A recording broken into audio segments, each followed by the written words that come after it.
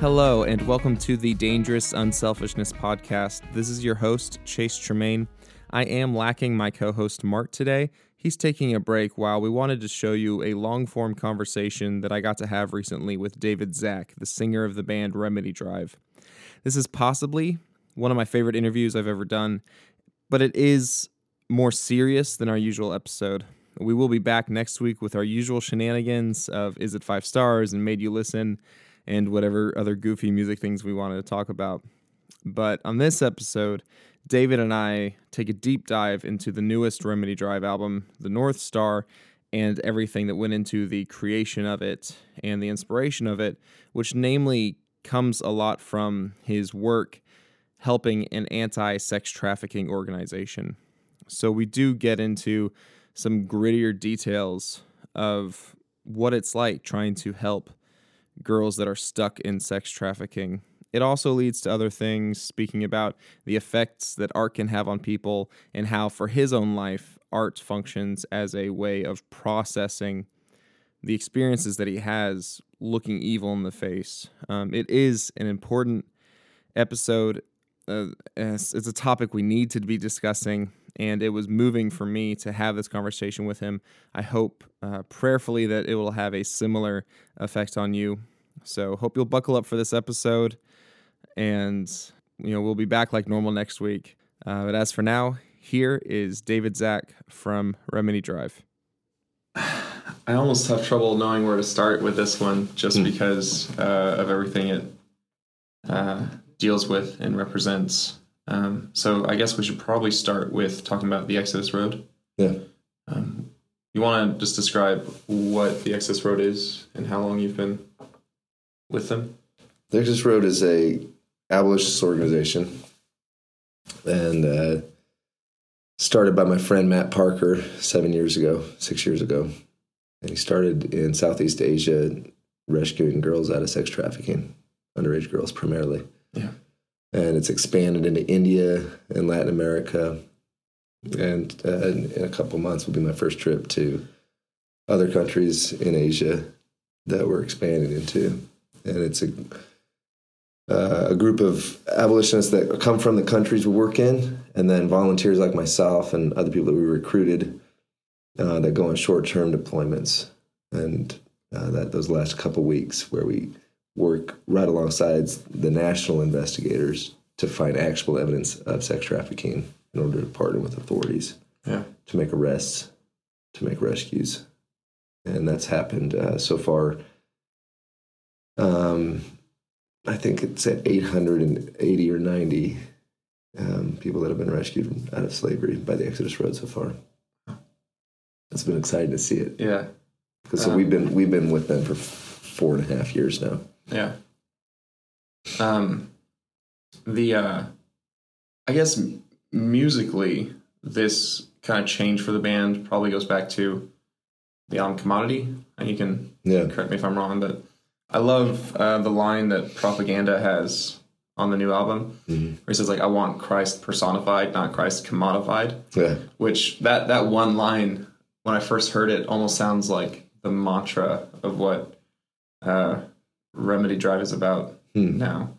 That, it's easy to turn Christian music into a commodity. Yeah. Well, it's easy to turn anything into a commodity. We turn Jesus into a commodity all the time. But then to actually personify him, what you do as a musician and as just a human being, as a Christian, as a believer. And so, in a sense, it almost seems like the music has taken a backseat to more important things. But then also, the music has been revitalized by those same things, a very symbiotic relationship of. So, how has your participation with the Exodus Road been affecting your songwriting process and what your music means to you? I love that line from Propaganda, prop hip hop. We met at an event where we played some songs from Commodity, and we actually played Redemption Song that night. And I felt like I needed to ask permission from the man with dreadlocks whether or not I could even sing, as Prop calls him, Prophet Marley's tune. But there's that tension there in industry, and it's we kind of left it because of that. I don't want. I feel like a commodity so often. Yeah. And I realized this is, I need to be able to say these things. These are important things to be able to say because I think we all feel that, and there's that constant tension. We're both in industry together, right? And what kind of industry? Well, to even say Christian industry or worship industry, there's a tension in that is ever apparent to me, and sometimes I look at my table with all the shirts and CDs and everything. I'm worried. I'm looking around for a guy with a whip wearing sandals and like a blue sash over his shoulder. It's going to knock it all over. Yeah. And so I love it. They said we need Christ personified. So at the same time, there's that tension there, but there's also the tension of, on the way here, I read a bumper sticker. It said, "Hey, all America needs is Jesus." Well, that's true. But that person driving the car needs to be Jesus. And what's that mean? That means something real. It means something tangible because for some reason beyond, I don't understand why. But for some reason, the King of the universe has decided, instead of coming here in the flesh and being Jesus, he has tasked us with the commission of going and being disciples ourselves, being the skin and bones, the hands and feet of the eternal Savior. Yeah. In some way, which I still don't quite understand. I'm also frustrated by it sometimes because we're doing such an awful job at it sometimes. Mm-hmm. And one of the ways we do that is through singing. But if singing and praying and talking and bumper stickers, if that's what we're doing, then we're missing the mark by a long shot. Yeah. And I don't see people saying that. People say we need Jesus, we need prayer, we need these lyrics that keep people comfortable and happy. I don't know how many times I was told there's a woman driving in her minivan on the way to work or on the way to school, and you got 3 minutes, she just needs something to comfort her, And this are they're telling you this in terms of what they want you to write for your next album. Yeah. Daylight is coming. Well, that and that's nothing against that. That's a good tune, and, yeah. and even in that tune, it has the darkness must precede the dawn, and that it's not always a song doesn't have to end happy, an album doesn't have to end happy. Yeah. And that's a long answer to your question, but I don't feel like I've left the music. I feel like the music is more informed by the work and is validated by the work, because I would feel like an absolute fraud singing these lyrics without having something in my life that backs it up. Right. Because they're written to me like, what are you doing? Where are you? God called us to the front lines, and what are you doing in your comfortable Tennessee suburb? Yeah. I don't know. I think a pattern that I keep on seeing with artists is that when they're full-time, 7 days a week, is just writing, performing music, touring it, too often they get completely disrupted by that dichotomy in their lives of they're not really living out the thing that they're singing. And so I'm finding it a really important thing for artists to have something non-musical that's going on in their lives that is providing the foundation upon which they're writing songs that matter and they're writing songs that they sing honestly. Was that kind of tension driving you to get involved somewhere? Did you sort of need that or seek that out, or did it more happen backwards, where you just you were invited to help with Exodus Road and then realized that was an avenue that actually provided, let's say, the Christ personification? Yeah. Well, the series of seemingly miraculous events in my life, these collisions of circumstances, and the level of inspiration I had from different movies, documentaries, Dr. Martin Luther King Jr.'s speech that he gave the day before he died, when he said, now is a time for us to develop a kind of dangerous unselfishness. The amount of magnetism and gravity to those words, for me, it's hard to explain how much that affected me. And if that was just the one thing, that would have been enough. But just over and over and over again, we would open up at festivals or we'd play right after a counter-trafficking organization. And I was always moved by these guys. I'd see them up on stage talking about their work. I was like, man, Yeah, like IJM? Was that what IJM was there, Love 146 at a small club show we did. And every time I was like, man, if it wasn't for the music and the family, and so I'd run across articles that I'd read. The Coney 2012 was a huge influence, that documentary about boy soldiers. Mm-hmm. And you've probably read it before. My daughter said, Dad, why not God protect those boys? And I was like, yeah, why doesn't he? Where is he? Where are you? And that started to come out in lyric. And that lyric would get shut down by the gatekeepers immediately. Like, you can't say, Jesus, where are you? Well, that's all my namesake did, the psalmist, he said stuff like that all the time. Yeah. And it just kept on growing in the songs. And then, so I'd be writing this song. I was like writing about boy soldiers. I'd research it. And I ran across an amazing woman named Shannon Sedgwick Davis, right? And she's was part of a group that helped take down, in a large part, and minimize the destructive efforts of the warlord Joseph Kony. Yeah. And she wrote something that really convicted me. She says, we put up a warning, an alert sign. We help take care of these kids when we get them out of this conflict. She says, but really at the end of the day, it feels like we're just putting Band-Aids on bullet holes. And that was where Commodity was born. And that was all before I met Matt Parker. Oh, wow. This was all before I met him. Yeah. And so the day before I met him, my best friend, Jeremy Cowart, the photographer, a celebrity photographer, but also a philanthropist, spoke. And he said of his Help Portrait event where they take pictures of needy people, he took a picture of a working girl, and they frame it, and they say a picture is worth, which it seems so insignificant, so small. What's the big deal about a photograph? Mm-hmm. That's the way you feel. But then when you hear him tell the story, and you hear him talk about how this woman's son looked at that photo, and because of the way she saw her boy looking at this framed photo, she said, I can't be in this line of work anymore. And and that photo changed her life and pulled her out of that lifestyle. And at the end of that, it was at Journey, a place I go on Sunday mornings. Jamie said, hey, world peace is a great thing to shoot for. But there is something that you can do similar to what Jeremy does with Help Portrait. So go start something like Help Portrait. Just go do it. Accomplish that. And the next day was the day I met Matt Parker. He came to Nashville. He had 4 managers or artists cancel on him. So it was at the end of a really disappointing day for him that I show up late, like I was for this interview.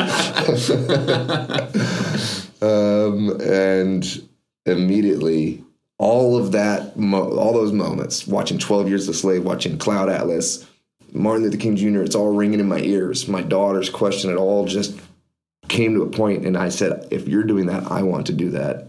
We're with you. We don't want your money. It has to be real if we're going to sing about this. We're writing songs about this. All that converged in that moment. Yeah. And he responds with, well, you got to ask your wife. Went home, and it says, what are you talking about? No way. Yeah. And he comes over for breakfast, and my wife's in tears hearing what they were doing, hearing about the raids that get tipped off, hearing about the danger of it all, hearing about the mafias, hearing about these precious girls that are stuck in it. Then she says, David's going to join you. This will be our legacy. And that's where it all started. Yeah. Man, I was going to ask how your wife feels when you go on these 3-week trips to different countries. She's proud of me. And she has been. The band's always been this thing that disrupts our birthdays and our important days together and our time together, right? Yeah. But now it has this purpose to it that we're making this co-sacrifice together. Yeah. And she went with me in January. She met a lot of girls. She went undercover, under the pretense of being there for other reasons. She knows their stories. She believes in the work.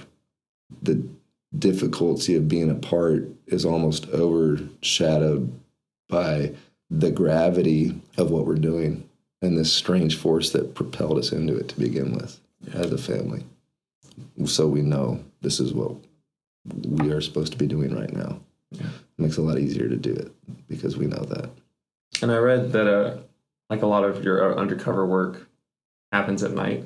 Yeah. So during the daytime, you were working on the North Star. Yeah. Is there like songs on the album that were actually written overseas while you were waiting for your next undercover shifts to start, so to speak? Yeah, and that's not just in January, because it was in January I took my brother Philip that produced the album, and we actually started recording some of this and trying to match lyric with beats, and that happened on rooftops, it happened in hotels, it happened on the beach. We were constantly, flying from city to city. We were working on the lyric, but then reaching back into the past 3 years since Commodity came out, and even before that, there was a lot of lines that didn't make it onto Commodity. And the way I write is there's something that hits me and it's interesting, as long as I can find a partner for it, so a couplet. As long as I can find a rhyme there, and I usually like to rhyme in the middle of both of them too. Yeah. I just have tons of those all over the place, and I'm not very organized. So some of them are on my computer, some of them are written down, some of them are on my phone in the notes of my phone, some of them are recorded on an audio message. Yeah. And then when then sometimes I do get organized and I compile them all on a text edit document, and then it's like finding these little nuggets here and there that I didn't know existed. It's a blast. Mm-hmm. And then seeing that some of them already fit in like the same canter. That's what was happening a lot in January, is finding all that stuff, that a lot of it was written also on previous deployments with the Exodus Road. It's a fantastic. I feel bad for guys that aren't artists that do this kind of work, because for me, it's a great way to debrief. Yeah, that's a better word for it. To unwind, to come to grips with what I just saw and what I just experienced, and almost to process it. That's a word. And that is my process, and it takes the power away from that heaviness for me a little bit. I was told a story once that theoretically the reason why a lot more or many more soldiers from World War II had PTSD than soldiers from World War I is because the soldiers from World War I came back on boats. And so they had months together to talk it all out. Wow. To debrief and decompress and process. Yeah. Whereas soldiers from, so many soldiers from World War II were just like flown back very quickly, thrown back into their lives. And the transition was too tough. They didn't have anyone they felt like they could talk to about it. But in a way, I almost think not only does getting to write, like you just said, getting to write these songs is a process for you and like for your own like debrief and decompressing. But I imagine it helps people hearing it deal with these thoughts and these questions and these world problems we see as well, and try to process it. It's at the same time a much more direct and in your face way of discovering these issues. Yeah. But it has that element of comfort in with the difficulty. Yeah. And for me, we do a lot of debriefing as a team with the Exodus Road. After every night, we have a short debrief, and the next morning we have a longer debrief where we talk about things that really stick with us and haunt us. And there's always a few things, in addition to everything that's awful about it, there's always a few things that are especially way heavy on you. And one of my friends from the Exodus Road that we actually recruited at a concert from down here in the South, he had been shot out of a plane or a helicopter in conflict in Afghanistan. So this guy, Special Forces, Master Sergeant in the Army, can't serve in that capacity anymore. So he's working with guys that have PTSD here in the States. It's one of his ministries. Well, he comes to me after a concert and said, I want to go over. And so he comes over a few times, and now he lives there with his family. He's volunteered his time, his money, and he's heading up operations in a certain part of the world. Yeah. But he told me, he's like, on a deployment with the military, he's like, you see heavy things, and from time to time there's some really there's some trauma that you experience. He's like, but doing this work with the Exodus Road, there is trauma every night. And some of it is first degree, and some of it is that tertiary trauma, that kind of trauma that when you're in close proximity with someone else, it sticks to you. Yeah. And I don't know if he's nameless, so I don't know if he'd mind me telling this, but he teared up the other day listening to Sunlight on Her Face from the North Star. Yeah.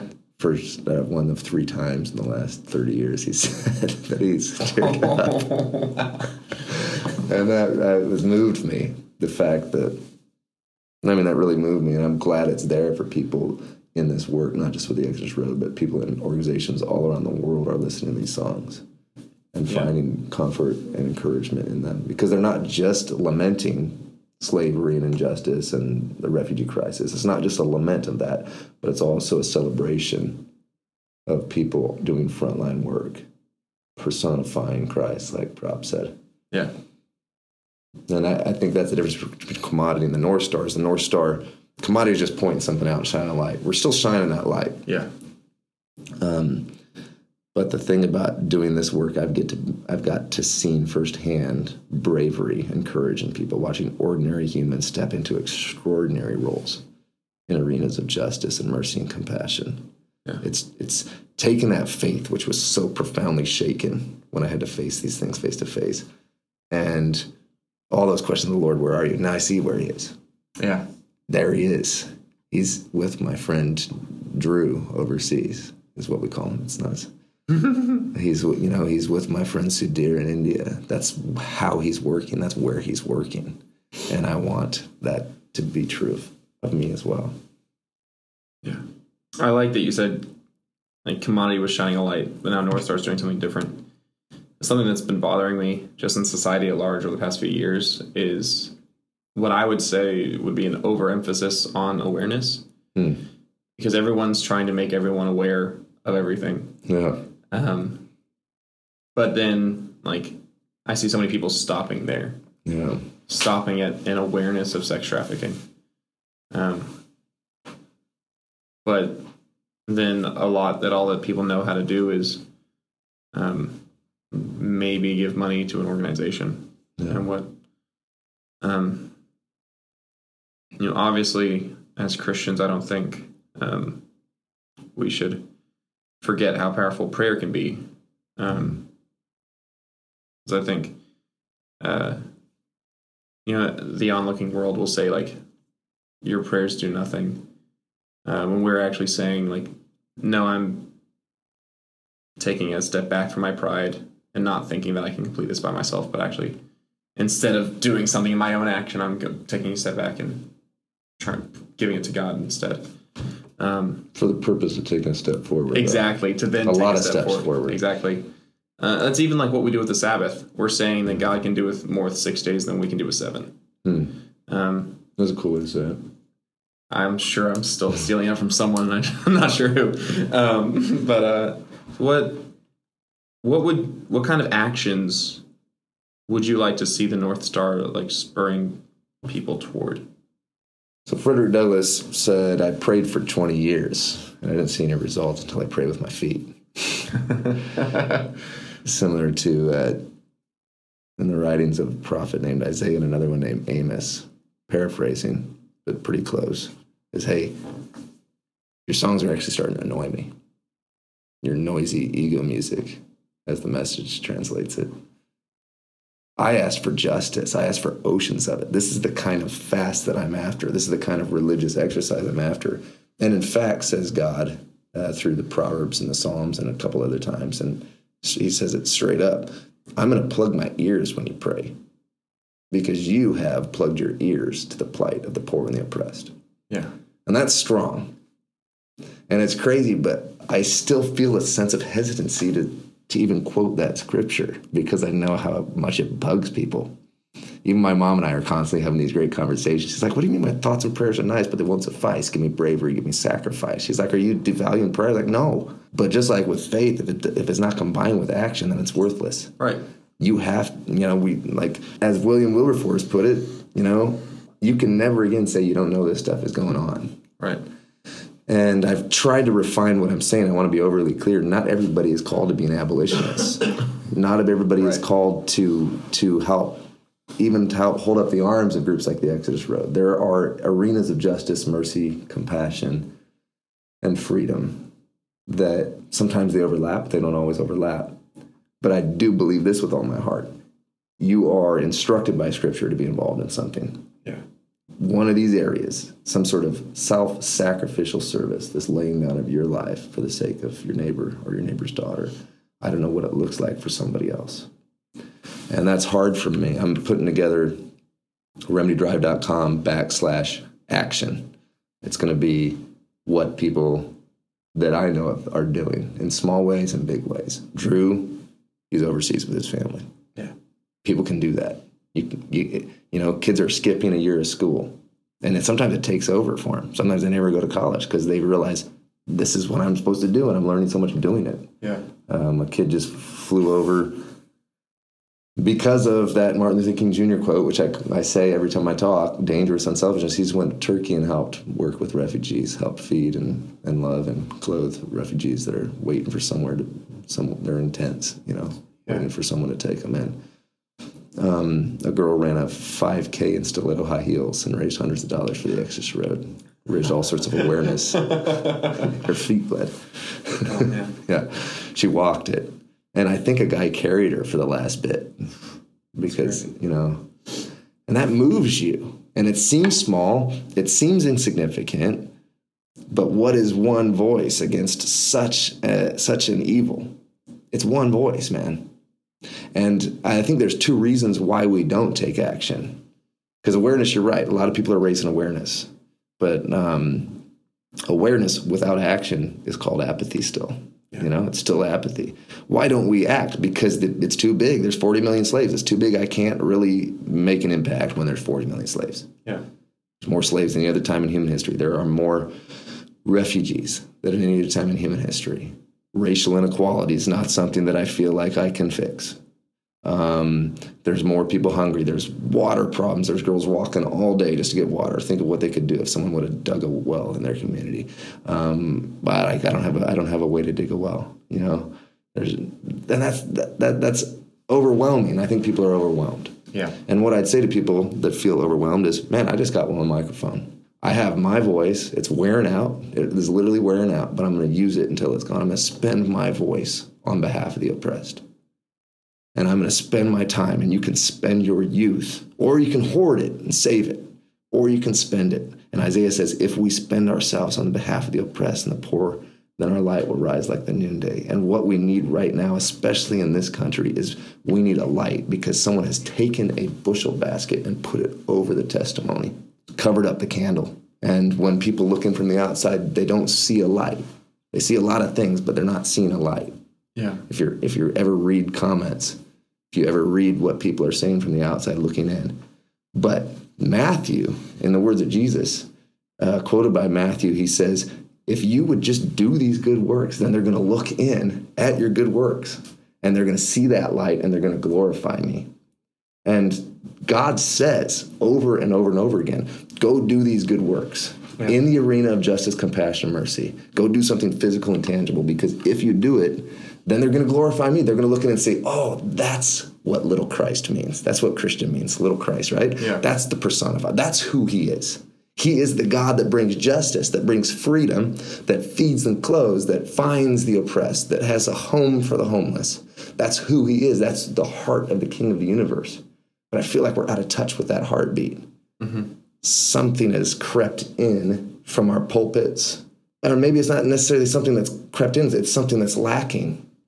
And that is what I feel like is so overly emphasized in Scripture, and that is the whole purpose of this freedom that we've been given, is for us to go out and be ambassadors. And then he says, go and teach this to everybody in the whole planet. Yeah. Telling them to observe what I taught you. What did he teach us? He taught us when he separated the sheep from the goats that he is that refugee. He is that homeless person in our communities. He is that hungry person, that thirsty person. He is that person that's enslaved. Yeah. If you know that parable. He also taught us that to love the Lord God with all our heart, soul, and mind is the same as the second commandment, which is to love our neighbor as ourselves. They're tied together, he tells us. And that when we walk on that dangerous road between Jerusalem and Jericho, that when we see a guy laying there beat up, that the way to love God is to love that guy. Even if we think that guy's going to trick us, and that guy represents potential danger to us. Even if we're on our road to our worship services, those are the guys he got irritated at, was the guy in the road, right? He doesn't want to get his road bloody. He doesn't want to have to go do all this religious stuff all over again. He's going to be late for church service, essentially. Those two guys, they both look the other way, right? Yeah. And William Wibbersteth said, but you can't say you didn't know. And I don't want to be somebody that looks away from that guy, and it's hard to look at that guy. It's hard to look at these girls and see what they're going through. It's hard to, but I have a belief that if we look towards that sorrow and don't look away from that sorrow and draw near to that sorrow and make that sorrow our sorrow and weep with those who weep, as the Bible commands, right, then we will become more like Christ. And our testimony, that light could turn back on here in this country. That light that is so tarnished by scandal, by demagoguery, by selling our soul out for political reasons, that could change in this country, and people would see, oh, that's what it means to follow Jesus. Yeah. I can get behind that. Maybe I'm not into it, but I can at least applaud that, and then eventually maybe it'll draw people in, because as we draw near to Christ, He draws us to Him. That's my dream. Yeah, it's a massive dream. Can I really accomplish that with a song? I think so. I want to be just as audacious and naive as that kid that brought 5 loaves of bread and 2 fish on the hillside when there was 5,000 people starving. Yeah, and that's the. What can I do with this little thing? And man, I'll take it. There's plenty of, if I'm Peter at that moment, I'm going to make fun of that kid. I'm going to be like, man, get out of here. You don't understand. You can't do that. And I'm getting that all over the place, and that's fine. And I forgive him. Yeah. But at the same time, those guys came around. I mean, it took them a while. How many miracles do they have to see? Eventually they came around. Yeah, it's like, how do you start building any house? One brick at a time. Yeah. And I think, at least I've seen this in myself, and I won't necessarily accuse the entire American culture of this, but that idea of, like, I'm just one person, what can I accomplish? Mm-hmm. I think we frame that in humility. Like, oh, it's just little me. Like, there's so little I can do. When really it's the facade of humility covering up pride, that we want to be able to make a big impact. We want the big splash. We want to be known for the impact that we'll have. And if it's not a big enough accomplishment that we see being feasible, then we don't want to go after the small one. Yeah. And it's like, we'd rather start the company that's trying to end world hunger. And so we have this big office that we're driving through every day to fix world hunger. And we're just passing by the 8 starving people on the street on our drive to work. And that is, it is, I like how you pinpointed that. It's a false humility. Yeah. And I have to turn from that. I mean, we all do. I want, we left a lot by going indie and not writing songs specifically for Christian radio. Yeah. We lost a lot of influence. We lost a lot of platform. And I do want this to be more well-known. I want more people singing these songs because I believe in them. Yeah. But at the same time, I don't despise the day of small things. Yeah. Daniel, the prophet, said, if you turn many to righteousness, you'll shine like the stars forever. And I think the way that we, Remedy Drive, can accomplish that is through our example, telling this story and framing it in such a way as like, this is what we do. What are you going to do? And that is going to be immeasurable, because then those people are going to go be brave and be courageous and realize the goodness and the value that they have in small ways to offer these movements. And then that also will ripple out, and ripples turn to tidal waves. Yeah. I don't feel cheesy anymore quoting my lyrics all the time, but I believe in them so much. Yeah, it should be the natural outflow of your heart. So, and to your credit, like, it's hard to imagine songs from the North Star being played on Christian radio. But I also think this is your best work. Thank you. And so I only see it going up from here. Unless you were just saying, like, you just lose your voice completely. I think I got it. I think I got another decade. another few albums in there. So you've mentioned Daniel, Amos, Isaiah, and one of my favorite lines from the album, the one that really stuck out, and there's a lot of standout lines, but don't take the prophets out of context. You can't love mercy if you love conquest. Was there anything in particular you were referring to there? Well, like I said, it rhymed good. I heard that, and I was curious if there was any prophets in particular, if you were thinking of Isaiah, if you were thinking of Prophet Bob Marley. Well, the Jesus Freak Hideout review, whoever reviewed it, the other review, wrote down prophets, which I thought was a nice little twist, actually. Profits. Oh, that's funny. Yeah. That's funny. But it was supposed to meant, she meant that way. I see a lot of justification for a lot of apathy, and I see a lot of justification coming from religious people for propping up awfulness, industry, this unholy union between religion and empire, is what I'm lamenting here. Yeah. Render to Caesar, man. That's fine. But why do we give so much more than what is Caesar's to Caesar as people that believe in the teachings of Jesus Christ? Yeah, we give him what is the Lord's too. I think so. And I'd have to tread so delicately with that. And then when I write the lyric, I had a chance to really make sure it was exactly what I want to say. And that is, we can't love mercy if we love conquest. And I see a trend throughout history of people not speaking out and even propping up some really awful things that is done in the name of Jesus, is done, colonialism as an example, right? Yeah. I see it going on today, and I see corporations having more rights than living human beings. And in that song, I reference all sorts of things. Blood diamonds. Is this little tiny diamond in my pinky ring a blood diamond? I have no way of knowing for sure. And I know because of my refugee friends from the Congo that in this iPhone, the East and the West have converged upon this country that was blessed and cursed with natural resources and strip-minded of all its value at the expense of the people propping up awful, corrupt dictators and presidents that take all the wealth out of the country and give none of it back to the people. And that's why these Congolese refugees that sang on my album are here, because of coltan, a blood mineral in my cell phone.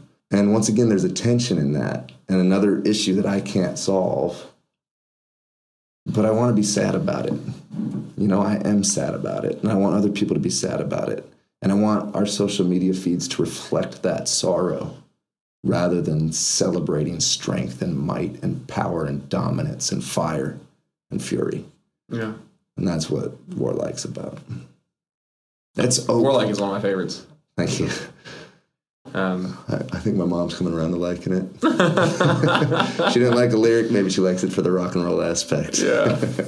Well, something I appreciate a lot about the album is how many songs have extensive outros or like these peak bridges that are just like these big musical moments. Mm-hmm. And it, to a certain extent, seems it fits so thematically with the lyrics that you're almost saying, like, I'm going to take a step back because there's a point where words end and music can accomplish something different. So I don't know if that's exactly what your intention was, but that's what I got. Well, when I say you don't look a thing like Jesus Christ to me, you look like self-righteous apathy. You look like entitlement, supremacy, ye who tread on the weak to defend the wealthy. You talk so casually of endless battles, factions, and schisms. Can't you see the casualties of your hyper-nationalism? And I say, and you're right. Then it's time for a screaming guitar solo at that point. I think that's what we needed, is a guitar solo. And it says it, as Beatles said, still my guitar gently weeps. And that's a sorrowful and yet it's sorrowful and it's hopeful. And the same with Brighter Than Apathy. Like, that song almost didn't need lyric because of how much emotion was in all of that. The synthesizers and the guitar. Yeah. And the lyric was just like the icing on the cake. It already was there. The soul of that song was already there, and we just had to let it breathe for a while. Do you actually have a lot of music written? The music comes, or like the lyrics come later? This was way different than any other time before. Okay. When we started writing early on, I only wrote 10 songs when we recorded 10 songs when we were indie way back in the day. But then when we started with record labels, they would have us write with other people, and I developed some great relationships with people I like to write with. And some of those songs happened in 3 minutes, or in 3 hours. I wrote a 4-minute long song in 3 minutes. That's hilarious. But these are just, there was just a ton of elements all over the place. A guitar line, a bass line, a chord progression, and lyric and melody, just all over the place. So the year of 2017 was just all about compiling that, because it was just scattered all over the place, and just finding what matched up. And a lot of the lyric that ended up on Brighter Than Apathy felt like it was going to be in Warlike, and vice versa. And some of that even could have been in Commodity 4 years ago. Oh, that's so interesting. It was a fun way, but it's stressful. It's like, I didn't able to use it. Like Brighter Than Apathy gets done, and I had to cut like 3 or 4 whole verses. And then I was like, well, man, I really love some of this, but it doesn't fit in Polaris the way I hope. And Polaris didn't even have any lyric. So Polaris pretty much took the leftover lyric from Brighter Than Apathy, and it all got reworked. Interesting. So you can see they're the same song in many ways. Yeah. It's the same exact idea said in a different way. That's so cool. Yeah. That's a really interesting way of writing an album. And then Endless, our song is Endless. You'll see elements of that. There are a lot of older Remedy Drive fans are like, hey, it seems like you're stealing from yourself from 2004. So there's a lot of that from a song called Statues, this anti-consumerism, anti-materialism mindset of like, hey, we're more than just what we buy and what we own and where we live. And that re-emerged on this one too. It's funny. As like a Christian, as a musician, what would you say are the major changes you've seen in your life between those old like Daylight Is Coming days and now? If you could pinpoint like an overarching theme of how God has like changed you or grown you. As a musician, when Daylight came out in 2008, we were just really surprised that it worked, because we were indie, and then you start playing all these arenas and start getting the sense that you accomplished something. I did. I started thinking, wow, look what we've done. And looking back, I never really felt like it, but I put so much stock in that success and the fame that it brought. And that's just deadly. And having that die, even though there's still that in me, I think it's in all of us. There's for just recognition. It's not a bad feeling, right? This longing to be recognized or acknowledged, and your songs to be recognized. Dying to that has been, I think, really healthy for me, healthy for my marriage. And something I love about, I think, Allie and Bono, I heard recently that she makes him go and stay in a hotel for, like, I think, up to a month after a world tour. And then he gets visiting hours with all of that, just to come down from that. Oh man, that's crazy. Savior of the world mentality that he has. Yeah. But then when it collided with this work, I said in Daylight, the darkness precedes the dawn. Hold on, daylight is coming. I'm waiting for the dawn. I'm looking for the dawn. But never in my life before have I really, really, really been excited about the coming kingdom, because I've had rock music. I have a family. I have a wonderful wife.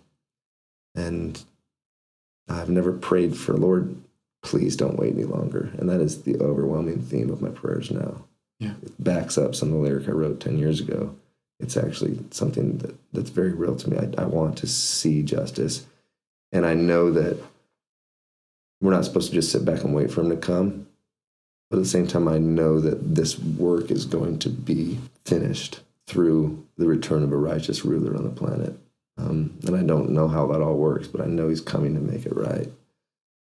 And that is kind of the groundwork from our relationship with God and from our conversations, is this hope and this expectancy. In the same way that all of nature groans with earnest expectation, my heart really groans. It's not just my vocal cords anymore. It's coming from my heart. And we've spoken about a few of my favorite songs, like Warlike and Brighter Than Apathy, but that might be a decent segue into talking about Sunlight on Her Face. Where did that song come from? So Sunlight on Her Face, I was on top of a hotel. I'm always juggling roles with my involvement with the Exodus Road. I love it that Matt will call me to do training operations to go to Latin America. I got the phone call, and I got to be one of a 3-person team that go down there and train our new people. And I want to have that credibility of, just with him, that knowing that he believes in my ability on finding evidence and training these guys on some of our techniques. And that was a thrill to me. So this is one of the areas where I get pulled thin, is I was in this training meeting in Asia, but we only had one day left with our friend Sudhir from India. So I go up on top of the building with Sudhir and just to talk for a while. And there's sheets blowing in the wind. We had helped buy him a vehicle recently. Yeah. And he says, because of that vehicle, they thought we were the rich customer. And he said 3 of his operatives and himself were offered these virgin girls because they thought they were rich. And they got them all in the same room. And he says, I'm very excited in my heart right now for the police to come, but the police weren't coming because they didn't get the code word, and they're trying to rescue all these 3 girls from the same room and take down this brothel all at the same time. And it's not working out good. And he shows me some of the footage of it on his laptop. It's awful.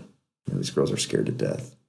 They're having to pretend to be there for what they're there for, and they're not going through with it. The girls think they're going to go through with it. They're scared. They're screaming. It got really awful.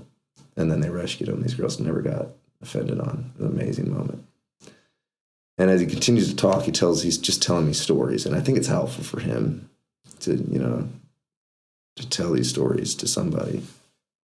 And sometimes he'll get locked into these places where they'll lock a door behind you and they'll lock a second door, and then there's the girls, and you take a girl to a room. And he says this happens to some of these girls, 10, 15 times a day. This is their life, 7 days a week. This is all they know. And he said, and the way he said it with his accent, he said, some of these girls haven't seen the sunlight for days. And when he said that, it just really stuck with me. And so when I went to write it, it just poured out of me. When I got home from that trip, it poured out of me. And all those couplets, she's resigned, it seems, and exhausted too. She's got memories of a dream that got lost en route. But her eyes still gleam from across the room.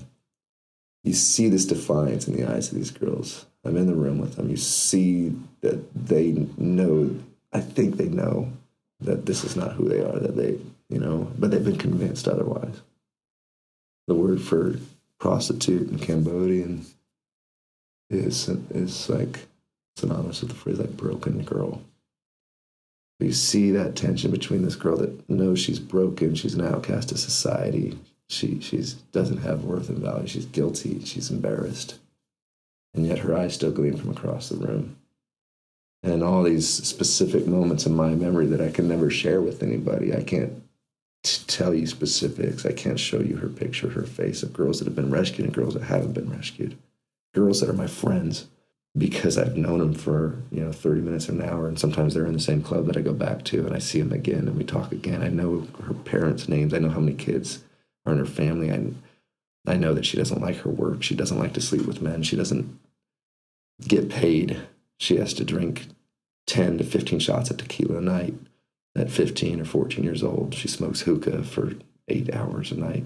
She has to dance. It's dehumanizing for her. It's demoralizing for her. And then as the song progresses, and the more I've been in this work, the more I go to different cultures and see how similar is it in different cultures. That same look, you see that same look. Everything I'm describing, it's across the board. Yeah.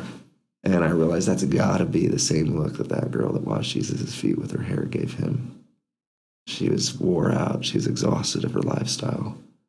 And there was something about him that drew her to him. And there was something about him that he was constantly in the company of these wonderful and valuable girls. She washed his feet with her hair and expensive perfume. And then all the women in his lineage, I think, too, that share that similar profession. Just trying to take it out of these statistics, the 40 million, and it's just about this precious girl from the countryside for me. Yeah. And I want it to be about that for anybody that gets involved in this work. That's sunlight on her face. And exactly like we were talking about earlier, it doesn't matter how small the work is that God gives you to do. It doesn't matter if it seems like you're accomplishing nothing. When you put a face on it, Yeah. you're not accomplishing this small thing. You're changing someone's life. And I got to meet a girl in Cambodia that was one of 8 girls that was rescued. And that was with the organization that makes our T-shirts. They're called Agape International. Mm-hmm. So they make all Remedy Drive T-shirts from now on. And I got to go kind of just see. I had a day off. So I flew over there and back. Mm-hmm. I was in the country for less than 24 hours. And she had been rescued. And she actually came to the States for a while and married a German guy. She looks like she's 18 still. She's like 22, I think. And seeing her on the other side and how she now is investing in these other women and girls that are coming out of trafficking and their children, they've renovated a whole community. It gives me hope. That girl gave me hope in a really awesome way that I hadn't had it before. Yeah. Because not only can they come out of it, but they can, if there are people to love them and stay with them long, they can become so remarkable on the other side. Yeah. That encourages me, and it speaks to the resilience of our design. Yeah. For the past few minutes, I keep thinking about how we need to weep with those who weep. Mm-hmm. But when Scripture tells us that, it's side by side with rejoice with those who rejoice. Mm. It's hard to imagine someone being able to serve with Exodus Road or IJM or whatever without being able to weep with those who weep. Mm. And, if you don't start out that way, you'll probably end up that way. And to see this darkness and to see this pain, to see someone who's crying and just needs help, just to be able to cry with them, cry for them. And that's the thought that was going through my head for the past few minutes until you started talking about the Cambodian girl who's out. Mm. Now she's helping other girls. Yeah. And now she's at the point, like where her life is at. Like, rejoice with those who rejoice. Yeah. And those commands add meaning to both. Because if you can only rejoice with people when they're rejoicing, and you can't weep with them when they're weeping, then you're just feeding off of their happiness. You're not actually invested in their emotions. But if you can only weep with those who are weeping and you can't rejoice, then you've lost sight of the fact that God is in control and he's going to return. And he's going to make everything right. Which is a concept that I think is beyond comprehension or theological construct. Seriously. To make right what is wrong is I think, going to have to unravel time and set things right for humans. And I don't know how that works. Gandalf was asked, in that other side behind the whatever they call the crystal sea or the glassy sea, what does what was bad that happened here come undone? And I think there's an undoing of injustice in addition to I don't know how that works, but I'm excited to see it, and I have a absolute confidence in it, because to just weep, you're right, would be wrong, and to just rejoice, which I think to just rejoice would be a focus on what is positive and what is safe and what is a win or a blessing, which I think encapsulates, unfortunately, our culture's Christianity, but not the whole world's, but our culture's Christianity is just this obsession with when we prosper. Yeah. And out of that, you have these heretical teachings. Corey to tease me, our bass player teased me and my kids and signed me up for this guy that sends us like these erasers that'll erase our debt, or like this water that you pour in your credit cards and that kind of stuff, And that has been, that you see that around the world. But I'm glad you mentioned that, because I am convicted. I need to find and celebrate these things that are worth celebrating. And that's always been something I'm not good at.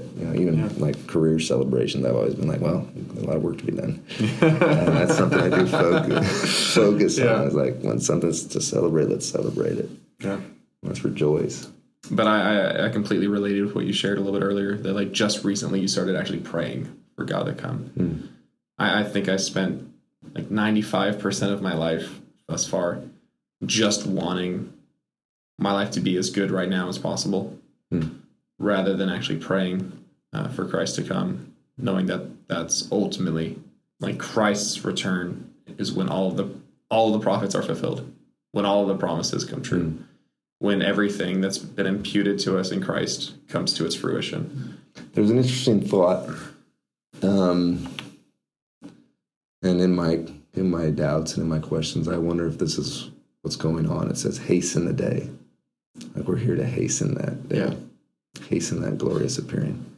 And I think the hastening is the involvement, because when the kingdom comes, the kingdom is going to banish poverty and injustice and corruption. Those iron teeth of corruption are going to eventually turn into powder.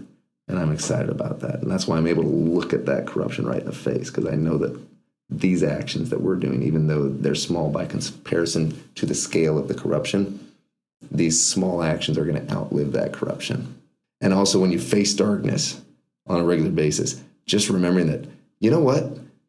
If darkness was going to overcome the light, it would have overcame it by now. And all we got is a candle in the darkness, but this candle's strong. Yeah. And this candle will outlast the darkness. Yeah. And will shine like the stars someday. So with the return, one thing that I want to focus on and to emphasize personally and publicly is that maybe he's waiting for you. Like Frederick Douglass said, maybe the king is doing these things. He's going to restore the planet, right? He cares about the planet. He's going to end poverty.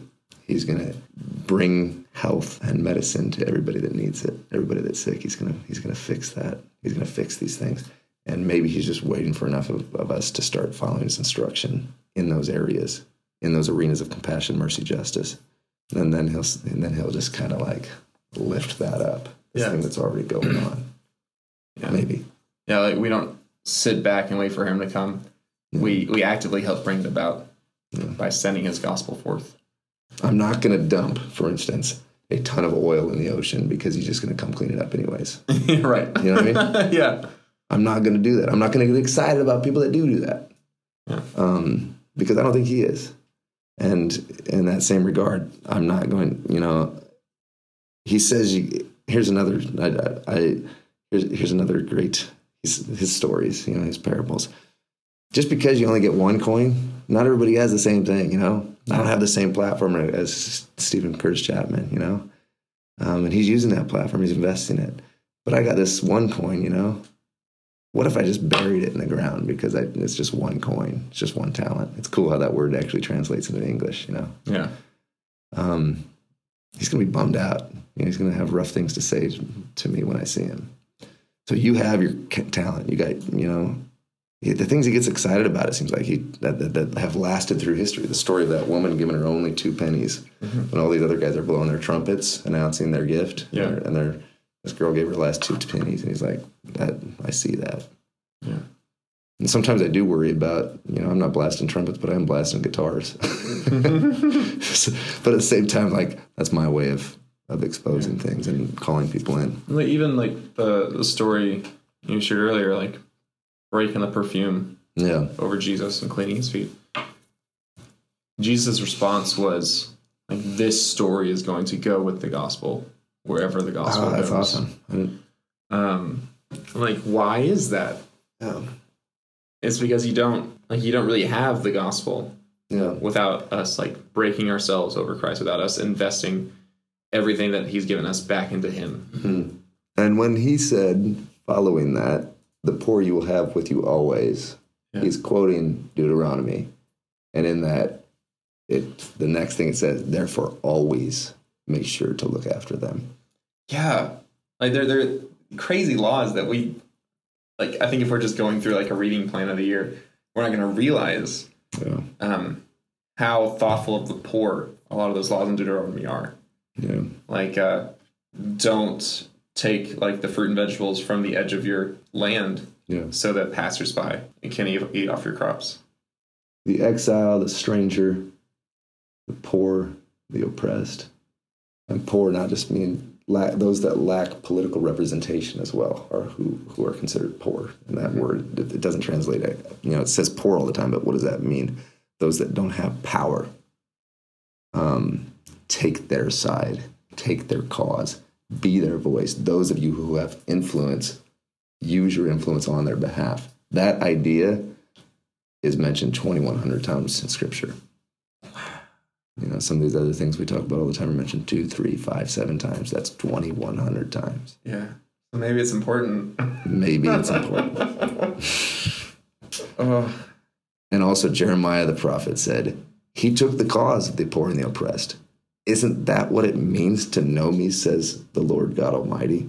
Huh. Isn't that what it means to have a personal relationship with me, says Jesus Christ? I was naked and you looked the other way. I was hungry and you didn't feed me. I was at your doorstep asking for food. I was a girl in Europe that met a group of Christians and begged them to rescue me from sex trafficking, and you gave me a Bible instead. Yeah. What's your problem? I don't know you. I don't know where you're from. You don't know me. Or on the other hand, you were self-sacrificial. I know you. Well done. I'm not a theologian, but I read those words and I'm not inspired by the judgment aspect of everything. I'm inspired by, man, I have a chance to really tangibly know Jesus Christ. And somehow he is at the same time in these selfless actions. It's him. It's his flesh and blood. We always say hands and feet. That's his body. He is real and he's tangible in 2018. And at the same time, he's also that girl that's stuck in sex trafficking. And he is that guy on the street corner that we drive past. And I don't know how that works, but that's where we realize that relationship that we all crave and talk about. And I just want to keep on talking about that, but it's got to be in context with these actions. Right. James says, yeah. It's true that you're justified by faith. He says, you idiot. That's what he says. Yeah. If it was really just to Abraham's faith that saved him, it wasn't.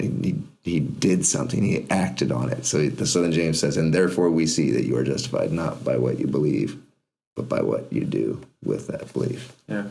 And that's, for some reason, it's thin ice, but I don't mind skating on that thin ice.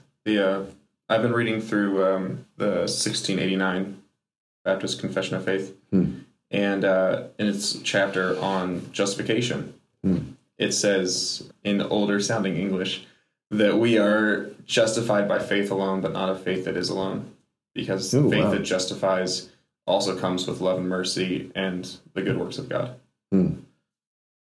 That's awesome. Something along those lines. So catchy. Yeah. Oh man, I have a question I really wanted to ask you. Let's go to that real quick, then we can finish up here soon. Cool. Are you familiar with the term didactic? Like preachy? It can be interpreted that way. There's a negative connotation to didactic, and there's a positive connotation to didactic. The positive connotation, which I prefer, is that art should be both entertaining and informative, which I think is something that North Star in particular does extremely well. But I think if someone wanted to, they could try to critique it and say, you're not really trying to create art anymore. You're just trying to make message music. You're just trying to put an idea inside of a medium. So I'm curious what your thoughts are about that and how you think about that balance between being artful and informative. I love that question, man. Rock and roll from the outset has always been a force of defiance against systems of control. It's always that it was birthed in that, and I am writing these songs knowing that they're influenced by melodies, some of which I know, some of which I don't know, that have always been part of the abolition. Songs that would help slaves find the North Star. Uneducated slaves that didn't know astronomy could find the North Star because of these songs they sang. And in that way, it was informative. And even the word informative, it's inward forming. I believe that art needs to have an inward forming element to it, and all the art in my life does. It forms something new inside of me. It opens up caverns in my heart that didn't even know existed. Yeah. And what is entertainment? It means to enter and hold captive the mind. Entertainment. if you break that word down. Yeah. And I have this chance to use art to hold the mind and also to move somebody. If it doesn't move somebody, I've failed. And that's the purpose of art, is to move. And where it moves us to is a separate thing, right? So to move someone, if I get moved by a piece of art, they've accomplished what they need to accomplish. And I just, hopefully that direction that I'm pointing people towards is away from apathy and towards action. Yeah. And I am critical of a lot of so-called artists because, are we merely feel sometimes like we're writing jingles or commercials, right? And that would be my biggest fear for anything that I'm part of, would be that it's just merely this sellout, shrink-wrapped commercial, And there's a tension in that. One of my favorite bands, U2, some of their stuff is it almost feels that way on this new album. It almost feels like you had something to say and you put it in a song. But it's always been what I kind of loved too. And Bob Dylan does it. Bob Dylan does it so good. Is he makes it so poetic. He says, "Let us not talk falsely now. The hour is getting late." In the Watchtower, and then it becomes something completely different when Hendrix plays it. But that heart of it has to be coming from somewhere. I like that question because it's definitely a concern of mine. I always reference my mom, and I love it when she hears these interviews too. But she's like, "Are you going to become one of those cause-based bands?" And that was around the time of Commodities. I think, yeah, I think so. Sure am. Yeah. And she's proud of me. She's really proud of me. Good. Yeah, I loved how you took it to talk about how art is formative. I think all art, and if a human is interacting with it, it is formative. Yeah. I think what the difference is that you pointed out is whether the person creating the art realizes that it's formative or cares how it's formative. If they're just making, they're trying to make that jingle, they're trying to make that radio hit, exploiting their own vices. Interesting. Wow. And they don't care the ways that it might be negatively formative upon the audience. It's everything that we take in is formative in some way. But to actually take that care and be like, I know this is going to be formative, so I'm going to be careful about the ways in which it will be, in which I hope it will be, and prayerfully allow God to let it form people in a good way. And another thing I should say is that none of it was goal orientated. I only wrote what I was feeling and what I was taking in and what I was absorbing. Yeah. And I absorbed a lot of pain and I absorbed a lot of inspiration. And hopefully as I absorbed that, what came out was speaking first to my heart. Yeah. I've never had an album like this before where I embarrassingly, it's almost like it's not mine. And it's almost like I didn't write those songs. Right now I'm programming lights to it for the live show. Yeah. And it means so much to me. I love hearing it when I'm working on programming the lights, Yeah. And I don't mind if my kids are like, "Dad, can we listen to one of your songs?" I'm like, "Okay, yeah." For once in my life, yeah, we can listen to me. Because I need to hear that. I need that to be part of my life. So in that sense, I didn't come out with a goal to you always do, but primarily I wanted to make something really beautiful that was moving. Yeah. And do honor to this story and do honor to these girls and tell their stories with dignity. And that's what I hope we accomplished. The light show, you're going on tour soon? We're doing a lot of dates. Not like an official tour, but we're playing in South Carolina and going up to the Dakotas again. Who is the band right now? It's Corey Horn. Been with us 7 years. It's myself, and Timmy Jones is touring with us a lot. He drummed on the album. I was going to ask. Yeah, that's him. Man, on Redemption Song? Yeah. That's all just him playing hi-hats, right? Yeah. That sounds like trap. It sounds like trap drums. Yeah. Except it's clearly someone actually playing the hi-hats. Just crazy fast with a lot of precision. So clean. I was listening to that and almost not believing it. And then in addition to that, there was no real nod to reggae on the song other than the fact that it's a reggae song. But in addition to that, Timmy's like, what if we had some of that really pronounced delay on the snare? But instead of putting delay on it, you know how you can record it so it echoes. Yeah. Instead of it, he played the delay. So when the snare goes, ta, ta, ta, ta, that's him faking just the licks. ghost notes? Yeah. Oh, sick. Yeah. Good job, Timmy Jones. His drumming really formed a lot of the songs that really laid down the direction for a lot. Because both Polaris and Endless, the drums were recorded before there was any lyric at all. Interesting. Was there anything else you'd like to say? Anything else I'd to add? Or?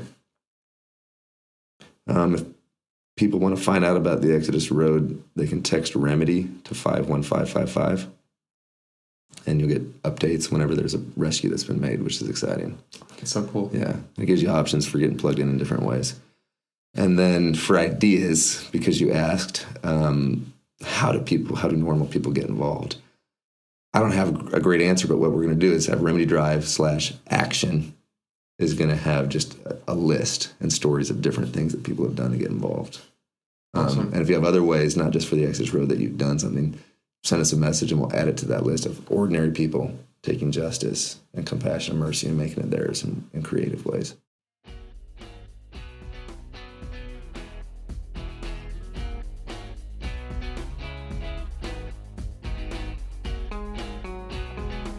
The JFH podcast is hosted by Mark Rice and me, Chase Tremaine. Editing, production, and music is also by me. The podcast is executive produced by John DiBiase and Christopher Smith. If you are interested in sponsoring the podcast, please send an email to christopher@jesusfreakhideout.com. We'd also love to interact with you about the episodes, so feel free to hit us up on Facebook, Twitter, or on our website. We'd also love for you to visit remedydrive.com. The link that David mentioned a few times, remedydrive.com/action, is not up yet, but the website still has plenty of information about the band, their music, their tour dates, and more information about the anti-trafficking organization, the Exodus Road. We thank you so much for listening, and we hope you will listen again next week.